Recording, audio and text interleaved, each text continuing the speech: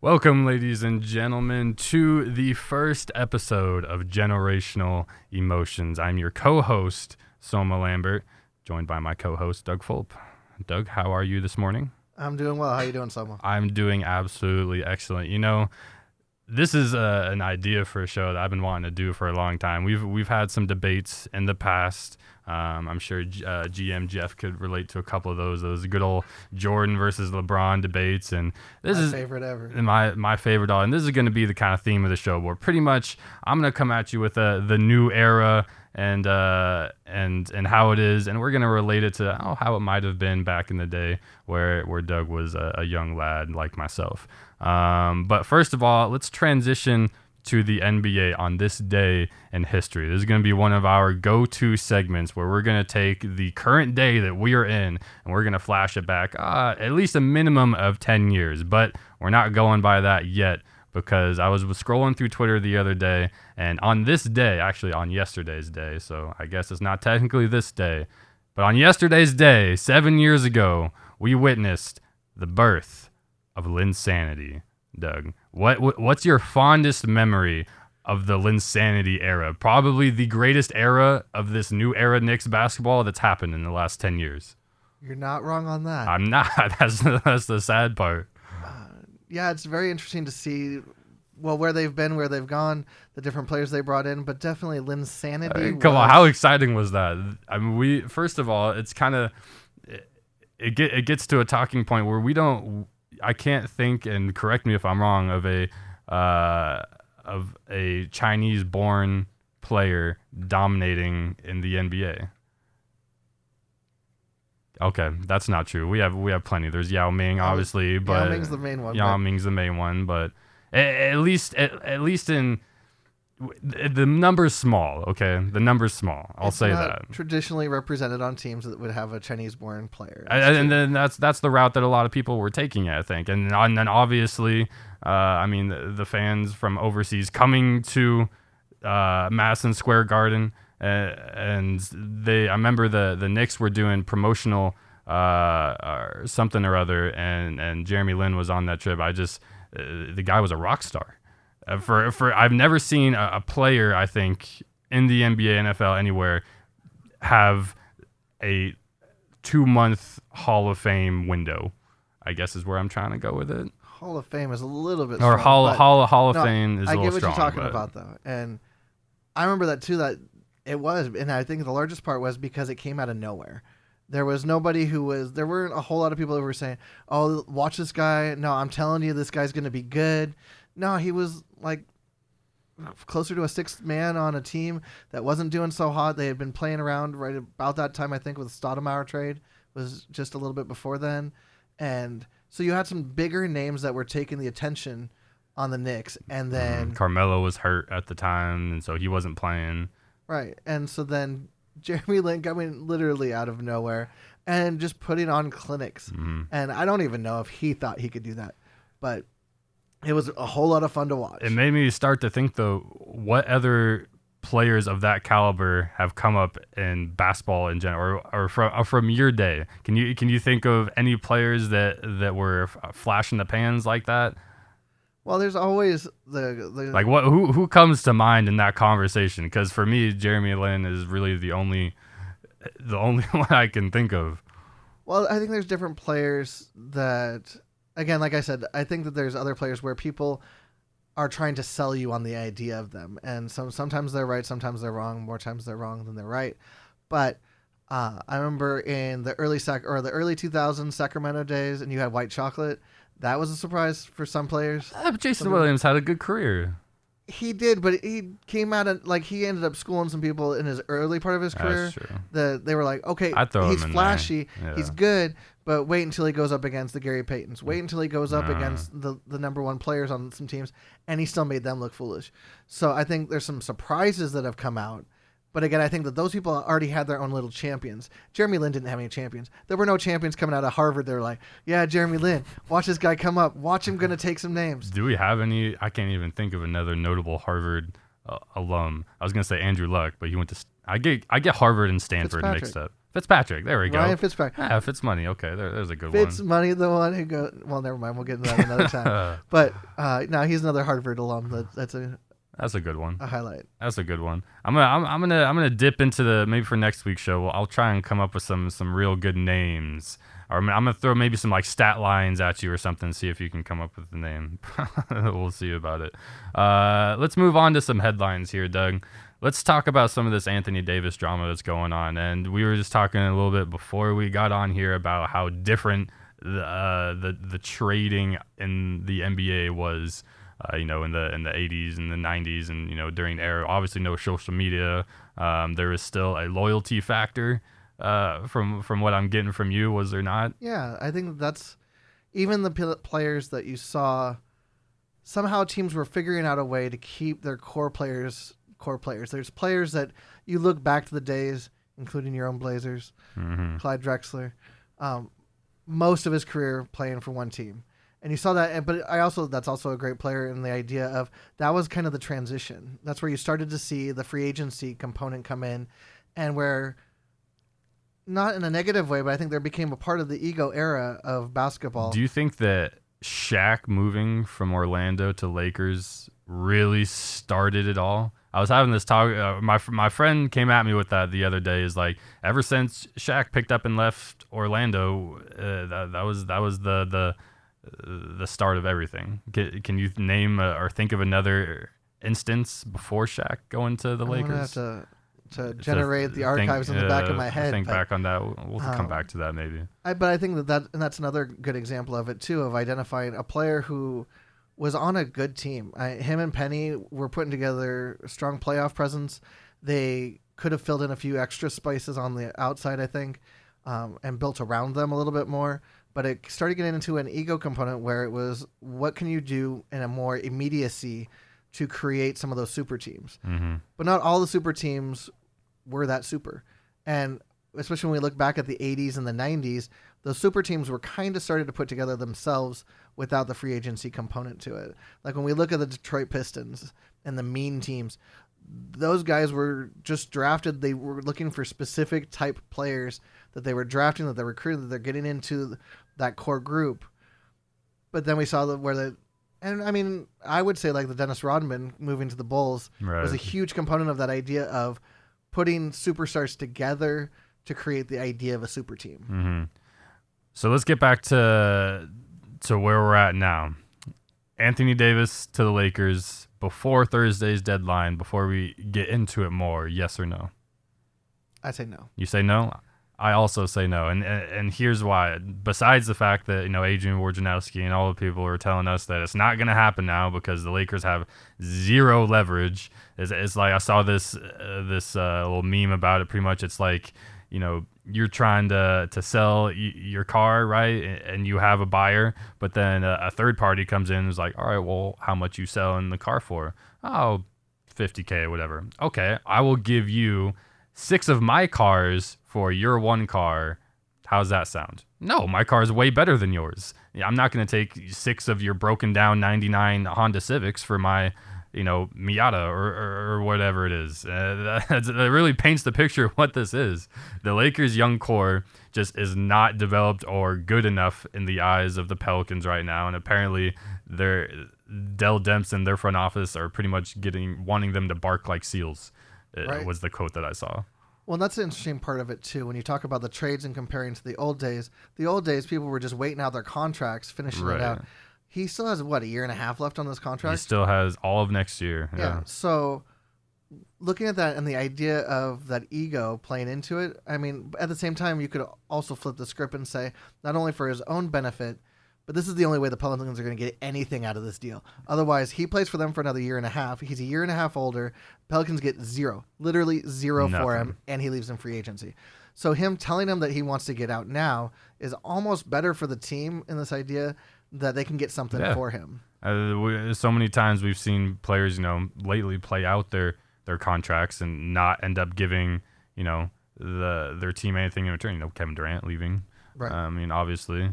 But here's so apparently Danny Ainge and the Celtics are trying to get that front office to wait, because they could offer them a lot in the summer because of the whole Rose rule. They can't offer or go for them now. Well, that's the funny thing is that, like you said, with the cars component, you have, what if someone comes in and offers you more cash, and it just creates a bidding war, or like the idea of buying a house, and then there's two people who really want that house. Like, the idea of competition is really what the Pelicans need out of this. They need to wait. They need to wait until Boston's, even if they have no interest whatsoever in any of the Boston players, which they should. But say they didn't. Say they have no care in the world about any of the players on there. They don't want Kyrie. They don't want anybody. They wait until the summer, and now they raise the value to a Kyrie level. Now the Lakers have to meet it. And now the Lakers have to give up more of the pieces, and the Pelicans only end up better by waiting. So them in the idea of trying to do a snap trade now, not going to impact the season as much. What you got to be looking at is what is that long term of what's next year going to look like, that last year on that contract, and who are you going to be able to get to bring in that's going to fit the culture that you're going to build around for the future, because this is their opportunity. I was having a conversation with same friend. I refer to a friend. It's always the same friend. Anyway. Soma has more than one friend. It's okay. We know it's true. But just this one friend that's really smart in sports. I appreciate it.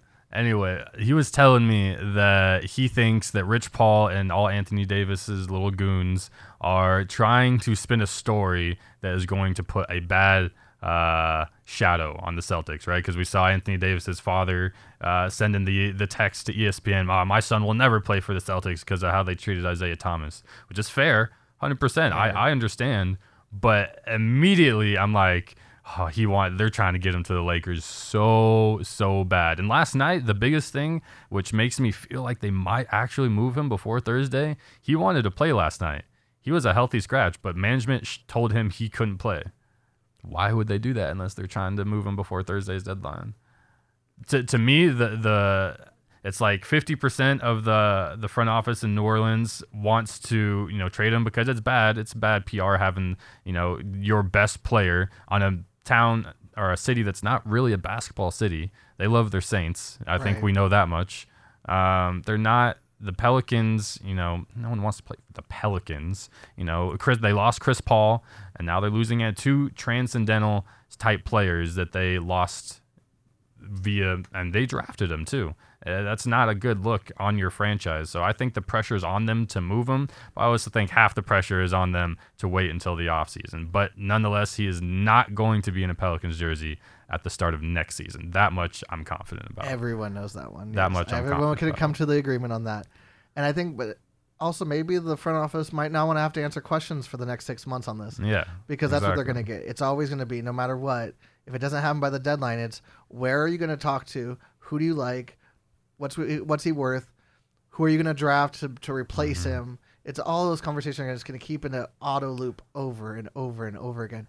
But I think the organization benefits far more by waiting until the summer and raising that value. Because they could immediately turn that Anthony Davis into Zion Williamson if they really wanted to. I mean, you're going to be shipping Anthony Davis to a team. But, I mean, here's another problem I have. Players feel like they have, like, you can give obviously front office of destinations, but if I'm the GM of that team, am I going to send him to the Lakers for Kuzma, Ball, and Ingram? I mean, that's a pretty nice trio to build off of. Or am I going to look at the Phoenix Suns or whatever that you have the first pick in the draft, I can go get the next guy, the next big Ben Simmons, LeBron type caliber player, and I can try and get him to stay in New Orleans. But like I said before, are they going to feel like they can't keep that kind of player in a city that doesn't really have that basketball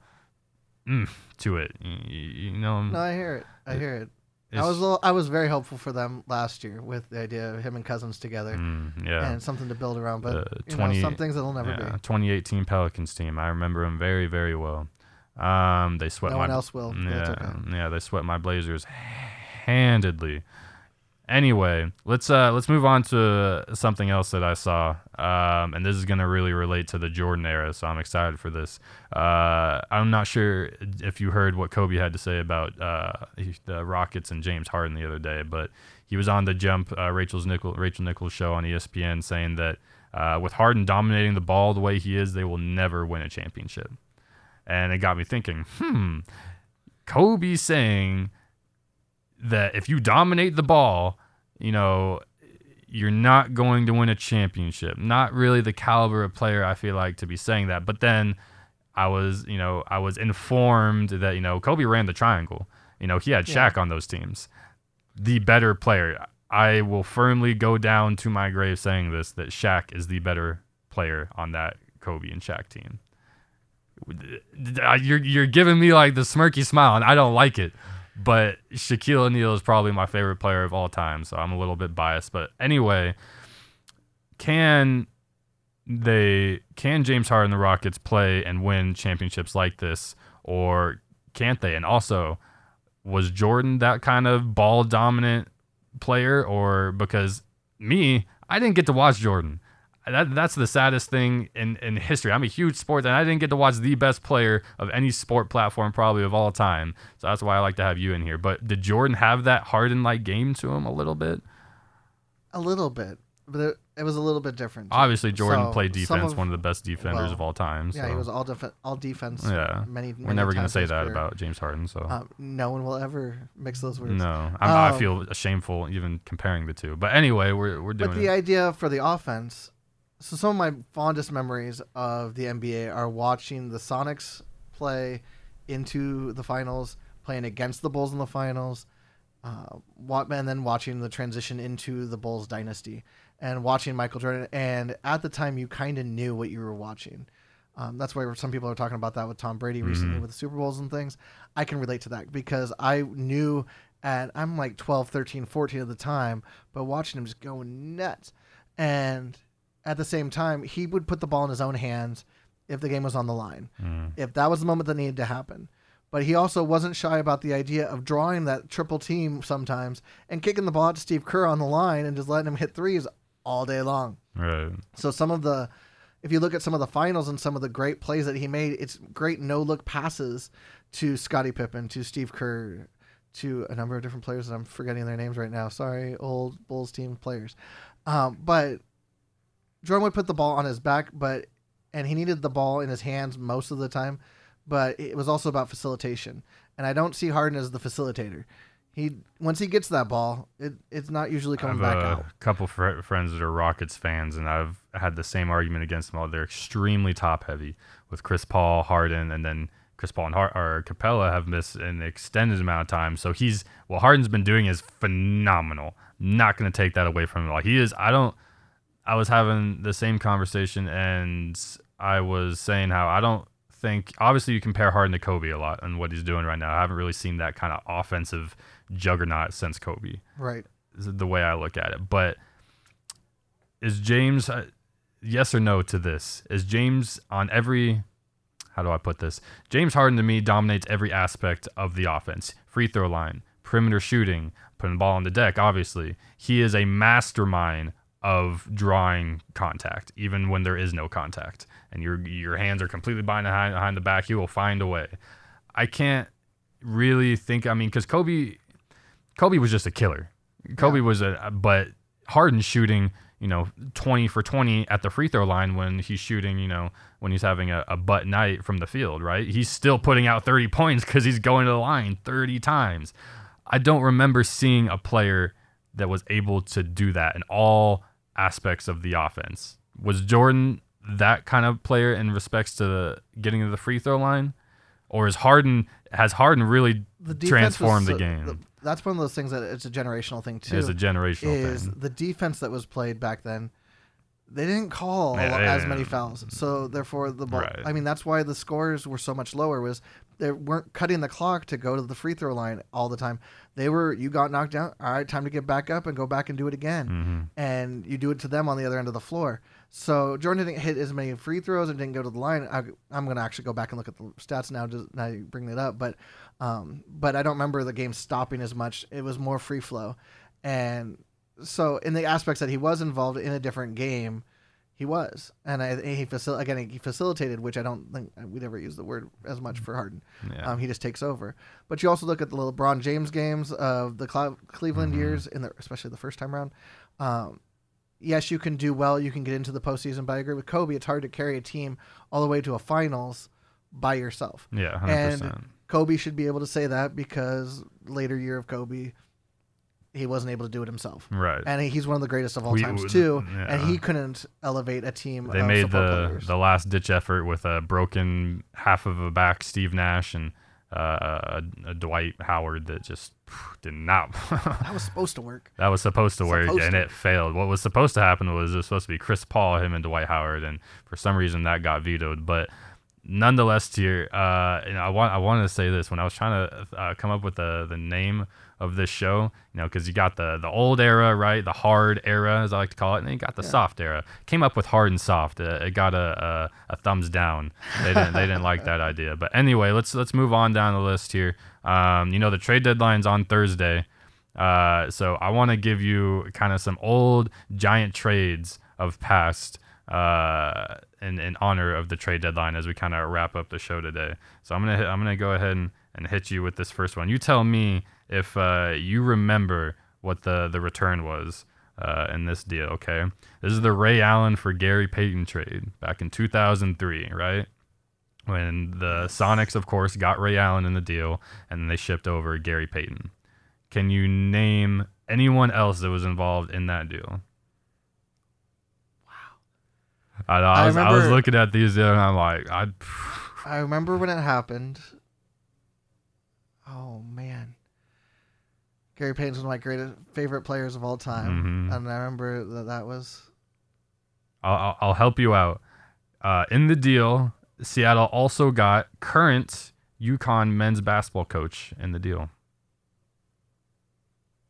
Yeah, that'll help me. So Seattle got Ray Allen, Kevin Ollie, Ronald Murray in the deal, plus a future pick, and the Bucks got Gary Payton and Desmond Mason.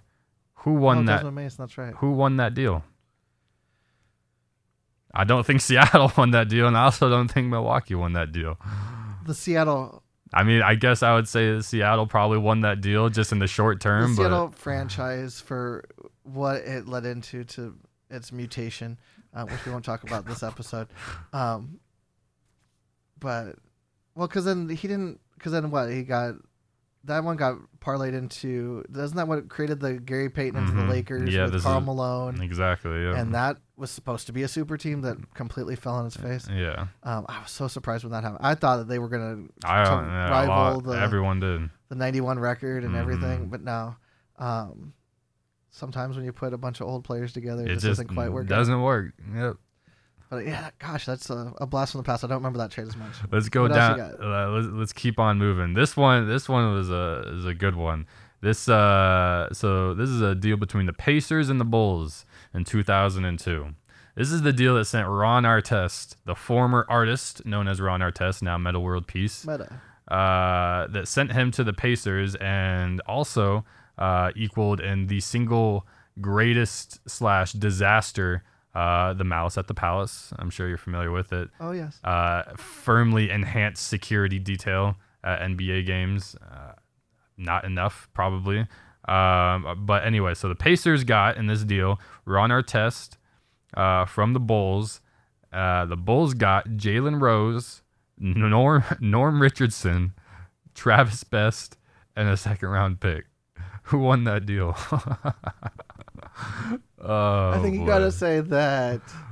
At the time, Jalen Rose was still averaging a respectable 20 a game. He was doing all right. And this is if Jalen Rose doesn't get involved in this deal here, and Ron Artest doesn't go to the Pacers, one, Malice at the Palace probably doesn't happen, and two, Jalen Rose isn't there for Kobe to ice up and put 80 buckets on him.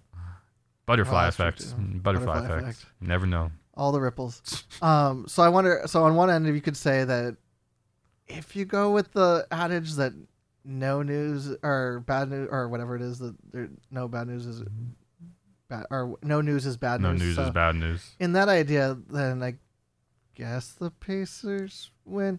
By staying out of that limelight, I think the Bulls win in that notice of getting. I mean, you always knew that was kind of one of the things that could happen with the artist formerly known as Ron Artest. And so getting away from that was probably a good idea, especially in those years when they were trying to rebuild. But I don't know, that's a hard one. All right, I'll move on to the next one here. The whole point of this is pretty much you can go and win yourself a championship by trading for one piece. And that was extremely important for the 2004 Pistons, who traded for Rasheed Wallace and constructed probably one of my favorite era, because I grew up, my peak era of basketball where I was really starting to get was about that 2002 to 2004 window.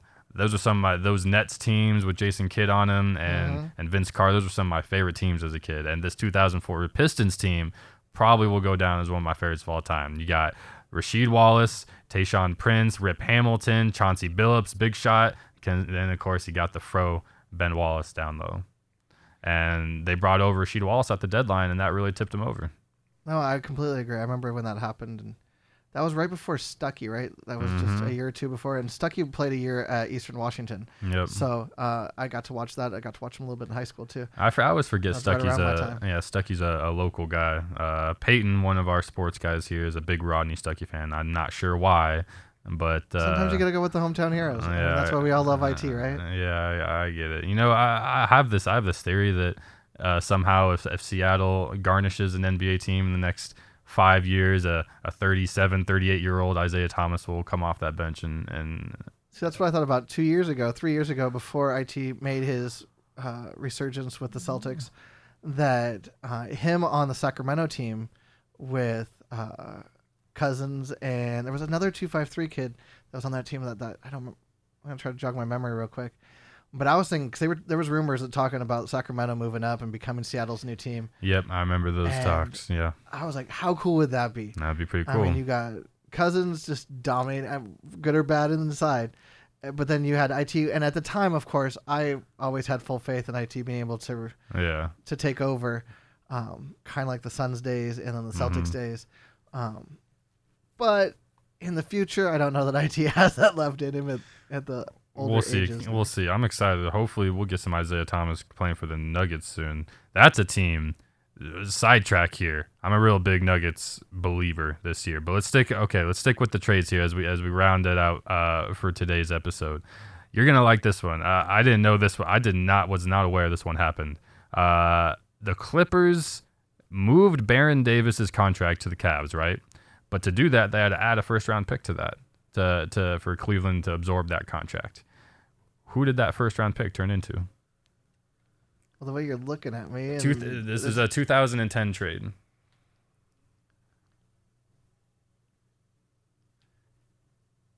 Any guesses? Nothing? Nothing. Kyrie Irving. I should have known that. I did not remember that. That's the right time frame. That is insane to me that ended up because the Cavs had a 2.5% chance in the lottery that year to get number one, and somehow they got it with this pick. So Baron Davis turns out to be Kyrie Irving, who we now know has caused so much trouble in these trade rumors and all these media articles that there's everything depends on where Kyrie goes. Kyrie's the ultimate staff holder in the middle of this chessboard. Well, that's just spinning the narrative, though, too. That's always spinning the narrative. That's the idea of just trying to create the story for whether that's for the media, for the different players, or for the different organizations to try to, again, lobby up what is the value of these trades. I'm excited of what it's going to happen before Thursday's deadline. Already we've seen a big trade, the Porzingis trade to the Mavericks. We've seen big trades recently, the Boogie Cousins trade, of course, that could have ended up in something really special, I think, but unfortunately we'll never know. Maybe. I don't know. Maybe. I don't know. Did you see that the comments out of Dallas, too, is they want to keep them together for 20 years? Yeah. That's a lofty goal. One lofty goal, too. I don't know that the value is there in 20 years. One of my all-time favorite duos that couldn't come to fruition was that Steve Nash-Dirk duo. And of course, Cuban saying still that good, but it just didn't have enough time together, though. Yeah, it wasn't. And Cuban saying exactly that. He's not going to make the same mistake here with Luka and right. Porzingis, who, if both of them stay on their course and Porzingis comes back healthy, I think championship potential. If you put some pieces around that and everything, that's insane. Building. Well, the first episode's in the book of Generational Emotions. We'll get some nice little jingles or something maybe the next time around. Same time next week, Doug. Sounds good to me. Awesome. See you next week.